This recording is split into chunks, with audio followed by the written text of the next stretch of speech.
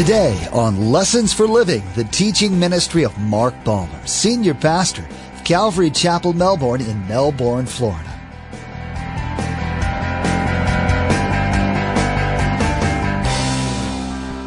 The Jews' goal was that the Messiah would be a natural man. He would be the son of David.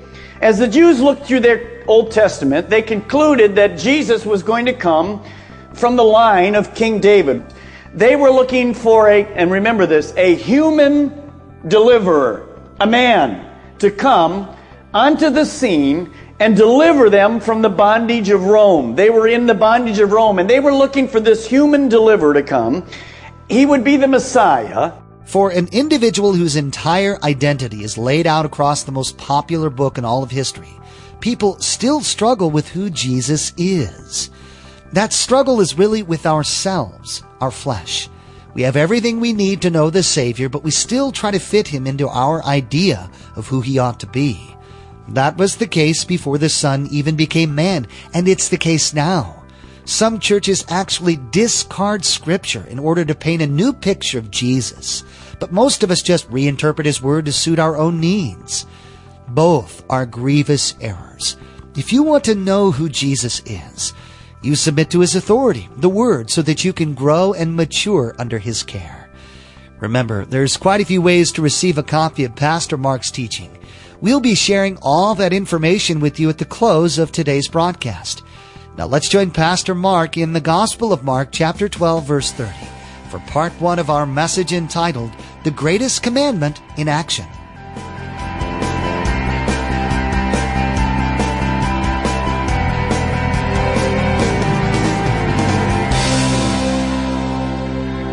Some people say that it does not matter what you believe as long as you are sincere about whatever you believe. Now that sounds modern, that sounds liberal, that sounds maybe freeing.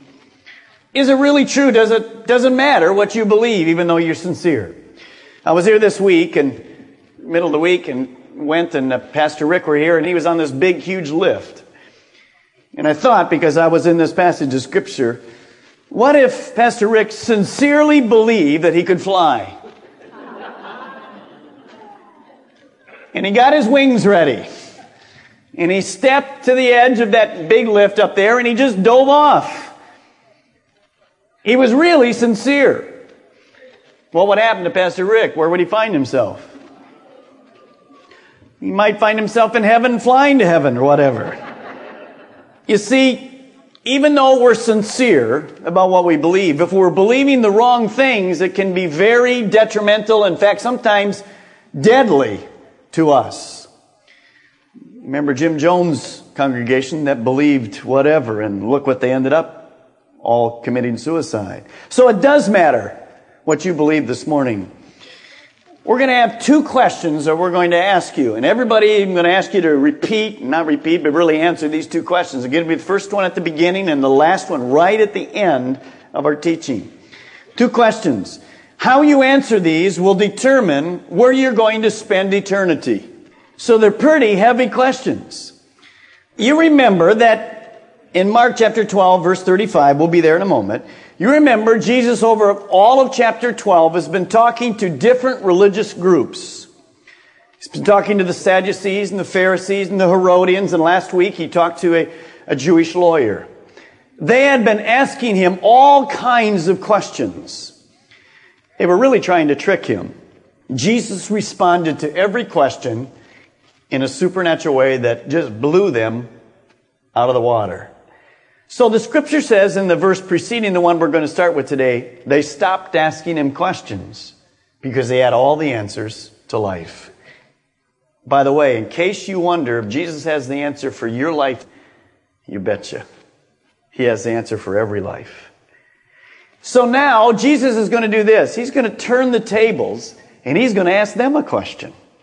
I like it. Let's follow through and see what his question is. Verse 35. While Jesus was teaching in the temple courts, he asked, how is it that the teachers of the law, the religious people, say that Christ is the son of David? Here's what Jesus says to them. What do you personally think about Jesus? You're the religious leaders. Now, he knew what they thought, but he was going to ask them to kind of voice it. Well, what do you think about Christ? Who is the Messiah? What kind of person will he be? What kind of background? Where will he come from? What do you think about Jesus? If you and I would go door to door today, throughout our community, and we just knock on some doors and have a little script in front of us, and we'd ask this question: what do you think of Jesus Christ? Who is he? Who do you think he is? Why did he come? What kind of answers do you think we'd get? We would get all kinds of answers. Many of them people that don't have a clue. Others that are very sincere, but their answer is wrong. Some, hopefully, would get the correct answer. So the first question that I want you to ask you this morning is, what do you think about Jesus Christ? Now I'm going to give you 4 choices: A, B, C, and D. Let's look at A. A, Jesus was a moral man who was also basically a good teacher. Are there any people in our community that believe that? Yes. B, Jesus was a great prophet who stands equal to Buddha or Muhammad or Confucius. In other words, he's equal to other religious figures in history. C, some people say, well, no, that's not true. Jesus was God's son. I know that much. Who do you think I am? He's one of the many ways to God. Anybody believe that, you think, today? Yes. And D, Jesus was fully God and fully man. God's only son and the only way to God. Anybody have an idea what the right answer is? D. Now, you would think if you've been in church any time at all, you would understand that D is the answer, because that's what the scriptures teach us. But listen what I read just recently from a clergyman, Benjamin Chavis. Here's his statement. My foundation is Christianity. I am not turning against the church. I am not turning against Jesus. Now remember, this is a clergyman.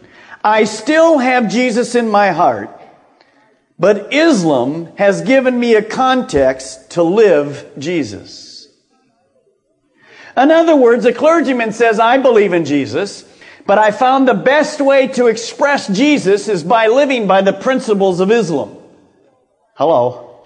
So, we look at that statement and say, well, that can't be. That doesn't even sound right. Well, certainly it doesn't sound right, because it isn't right. Now, he may be sincere, but he's sincerely wrong. And the world listens to clergymen like this, and Jesus says, well, does it really matter who you think I am? Yes, it does. And Jesus is going to explain to them, he says, I'm going to give you enough facts so that you know who I am to the religious leaders. You see, the religious leaders standing before him were sincere, but they were only half right. They only stood halfway what Jesus stood for, who he was. This clergyman that I said to you told you his comment, he's half right. Being half right means you got it. You got it. Is that important? Even if you're sincere, is it important? You betcha it's important. The Jews' goal was that the Messiah would be a natural man. He would be the son of David. As the Jews looked through their Old Testament, they concluded that Jesus was going to come from the line of King David. They were looking for and remember this, a human deliverer, a man, to come onto the scene and deliver them from the bondage of Rome. They were in the bondage of Rome, and they were looking for this human deliverer to come. He would be the Messiah. He would set up the kingdom of God on the earth. Israel will be put back into power like they used to be in the old days, and the nation of Israel would rule in power, and the Messiah would sit on this earth and rule over it. By the way, that day is going to come. It's going to come a long way down the road. Now, when you look at this is what the Jews thought. Jesus was going to be human. They were only half right. You see, God's goal was very different. God's goal was to send a Messiah, the Christ, the Anointed One, to deliver the people from the bondage, not of Rome, but of their sins. So they only understood half of the equation. Here's God's goal. The Messiah would be supernatural. He would be fully God, and he would be fully man. How many think we can understand somebody being fully God and fully man? You can't. That's why it's supernatural. It doesn't even make sense. But you'll see today that Jesus proves that's exactly who he is. See, if you're here today and you limit God to a box of your own making, you'll never find the God of the Bible. Because the God of the Bible is supernatural in his ability, in his understanding, and you need to grasp that as you go through it. It's important that you understand this principle this morning because it's the whole basis of Christianity. So God's goal was for Jesus Christ to come, be fully God and fully man, the supernatural. Let's look at verse 36. So Jesus says, I'm going to show you who God is from your own scripture. By the way, right off of Mark 12:36, you might want to write this in your Bible. This comes from Psalm 110, verse 1. It's an identical translation of Psalm 110, verse 1. So these people knew what Jesus was talking about. By the way, this psalm is a messianic song talking about Jesus Christ coming. So it says this, David himself, King David, speaking by the Holy Spirit, declared, the Lord said to my Lord, sit at my right hand until I put your enemies under your feet. Now we're going to dissect this. This is why you have to have your brain on. David knew who the Messiah was going to be, that he was not only going to be just partly man, but fully man and fully God. We know this because the scripture really says speaking by the Holy Spirit. The Holy Spirit is the teacher. So here's what David says, and we'll break this sentence down and you can write it as we go through. The Lord, it starts with, the Lord. In the Hebrew, that means Yahweh. It's God the Father. So David is saying this, God the Father said to somebody, said to my, David's Lord. Well, what did he say? That Lord is a different Lord. In the Hebrew, it's Adonai, which is supreme authority, which means master, one in control, the coming Messiah. So far we have this. God the Father said to the Messiah, who happened to be whose Lord? David's. Sit at my right hand.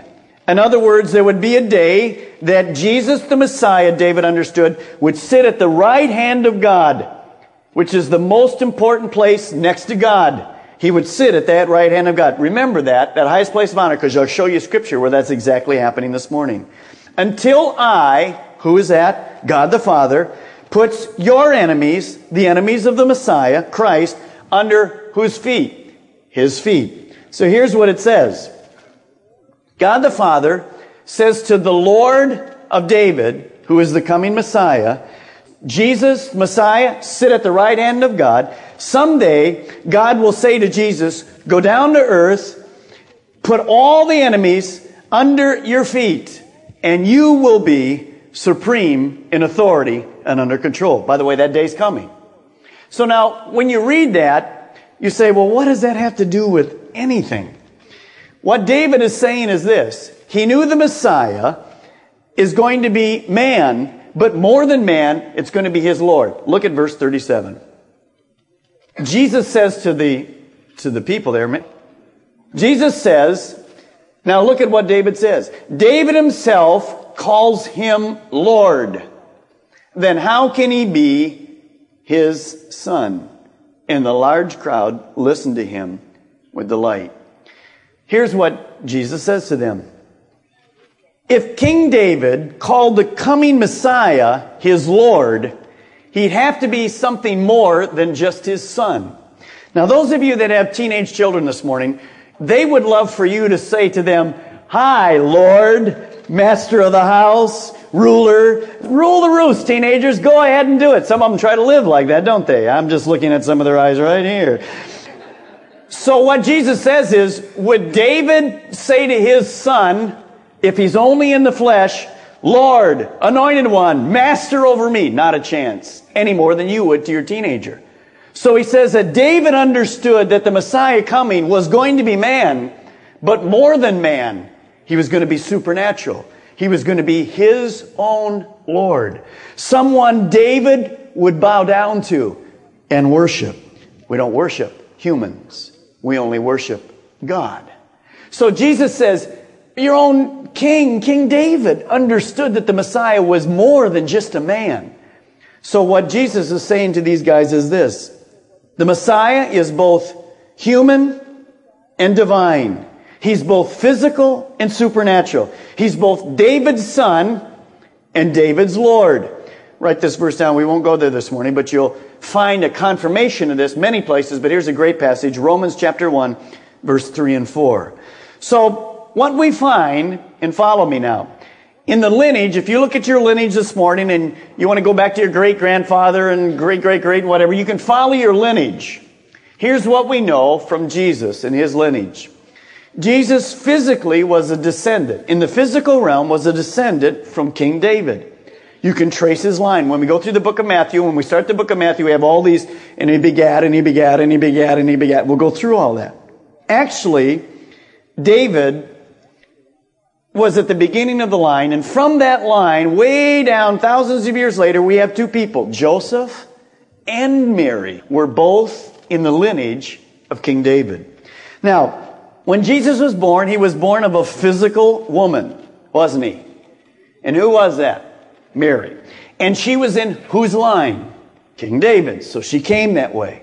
So, from the physical aspect of Jesus, he is fully what? Man. Human. Now, who impregnated Mary? Wasn't Joseph. If it's Joseph, we're in trouble. Not only is Joseph in trouble, but we're in trouble. And you'll see that why. So the Holy Spirit impregnated Mary. How many believe you understand that? Say no. Just say no. Don't go there. We don't understand it. It's a truth, but we don't understand. You don't understand how that could even be. So we have through Mary, who is a relative of who? King David. We have the lineage that Jesus is fully what? Man. Over here, we have the spiritual lineage of Jesus through the person of the Holy Spirit. And over here, we have the lineage of Jesus being born, that he was not only fully man, but he was fully God, because the Holy Spirit is God. It's from God. So that's where the confusing thing comes, and that's why I say to you this morning, you'll never understand it. You just have to take the word as truth. Because, see, our minds don't understand really the things of the Spirit, the supernatural part. We just have to agree with it. We don't understand. Stop and think how the world came into being. You go crazy. You just take it as a matter of fact that in the beginning, God. Try it for a moment to think about that God always has been. Don't even go there anymore. You'll be totally confused. So there is a truth. And what we're saying is here, according to the flesh, Jesus was a descendant of David. But according to the Spirit, he was declared to be the Son of God. Now, you still have your thinking cap on? Here's an easier one. It's going to get easy. The rest of the sermon's easy. All right? No headaches. If Jesus is not God's Son, then he was just a man. Is there any problem with that? And there's big problems. If the neighbor that you go to says that, well, I don't believe in any of that, I just believe Jesus was a good teacher and a good man, do we have any problems? We have big problems. Number one, we have no forgiveness of sin. Because if Jesus was born of a human man and a human woman, he was born in the line like all of us were, and the Scripture says all of us have sinned and fall short of the glory of God. So he had to have the supernatural perfectness of the Holy Spirit to be born sinless. If he's only man, we might as well go home today. Go home early, have lunch, don't ever come back to church, because there's nothing to offer anybody. We not only are dead in our sins, we're all headed to hell, and there's no way to be right with God. But I have good news. He isn't only fully man, he's also fully God. Because of that good news, we look at three things, and I'll just give you the verses. Mark 1:11. God claimed that Jesus was his Son. And here's what it says. And a voice came from heaven saying, "You are my Son whom I love, and with you I am well pleased." Secondly, Jesus claimed he was God's Son. Matthew 10:32, whoever acknowledges me before men, I will acknowledge him before my Father in heaven. Now turn to the book of Hebrews. Keep your finger there, Mark. We'll be right back. Turn to the book of Hebrews, and let's show you that the testimony of God's Word is true. Jesus Christ is Savior and Lord. Jesus Christ is fully man and fully God. The book of Hebrews, chapter 1. See, when you come to these areas you're learning a little bit of theology. When you come to these areas and you learn principles that apply to your life that are foundational, just like 2 and 2 equals 4 or whatever, you'll find these principles in the Bible in different places so that you can back them up. And here's what Jesus says through the person who wrote Hebrews, possibly Paul. In the past, God spoke to our forefathers, again writing to the Jews, the Hebrews, through the prophets at many times and in various ways. But in the last days, by the way, if you don't think these are the last days, wake up. These are the last days. In the last days, He has spoken to us by who? His Son. And how does He speak to us? By His Son. The Word of God is the flesh, and He dwelt among us. This is God's Son, the Word. He speaks to us through His Word, whom He appointed heir of all things, and through whom He made the universe. Verse 3 isn't key. The Son is the radiance of God's glory and the exact representation of His being. In other words, the Son, Jesus Christ, the Messiah, is an exact representation of God because He is God. He's supernatural. And He sustains all things by His powerful word, supernatural. After He provided purification for sins, now notice where He sits down. He sat down at the right hand of majesty in heaven. Where is Jesus today? He's sitting down at the right hand of the Father. What did David say He would do? He would sit at the right hand, the place of honor. This is the Messiah. This is the proof again. Now, Jesus Christ came, and He came to this earth as fully man and fully God. He was sinless. He died on the cross for every person's sin. He went into the grave. He was resurrected from the grave. He then sits at the right hand of God today. And what is He doing there? He's interceding for you and for me. Let me give you a little idea what's happening. This morning, this will be God, and Jesus is sitting at the right hand of God. Now, what is He going to do at this right hand? Well, here's what He's going to do. Jesus is here, and here's what He says. Dad, that's His God, Dad. Father, you know this Balmer guy? Yesterday was not a good day for him. And he sinned, but he's come and asked forgiveness for his sins. And Dad, you remember, I died on the cross for everybody's sins. Balmer's a good guy. Go ahead and forgive him. He's there interceding for me. In today's message from the Gospel of Mark, we heard about the complicated fact that Jesus was both fully God and fully man. He became the pathway to God, who would intercede on our behalf and save us from our desperately sinful state. We heard how it's a tendency for some churches to lean heavily on Jesus as a man and either downgrade or deny His divinity. Pastor Mark explained how Jesus is both David's son and His Lord. Facebook and Twitter have become a regular part of our everyday lives, and we want to be sure to encourage you to check out our Facebook page and Twitter feed. Log on to lessonsforlivingradio.com and follow the links. You can find information about everything that's happening at Calvary Chapel, Melbourne. Again, to like our Facebook page and subscribe to our Twitter feed, log on to lessonsforlivingradio.com. Next time on Lessons for Living, we'll continue through Mark chapter 12, considering how people look at Jesus and how it affects the way they accept Him as Savior. There is a dangerous cycle of sinning, asking for forgiveness, sinning and asking for forgiveness as a lifestyle, because the person has never moved past seeing Jesus as just a forgiveness giver. As we'll see, He's much, much more than that. We wish we had more time today, but we will have to pick up where we left off next time as Pastor Mark continues teaching through the Gospel of Mark. That's next time on Lessons for Living.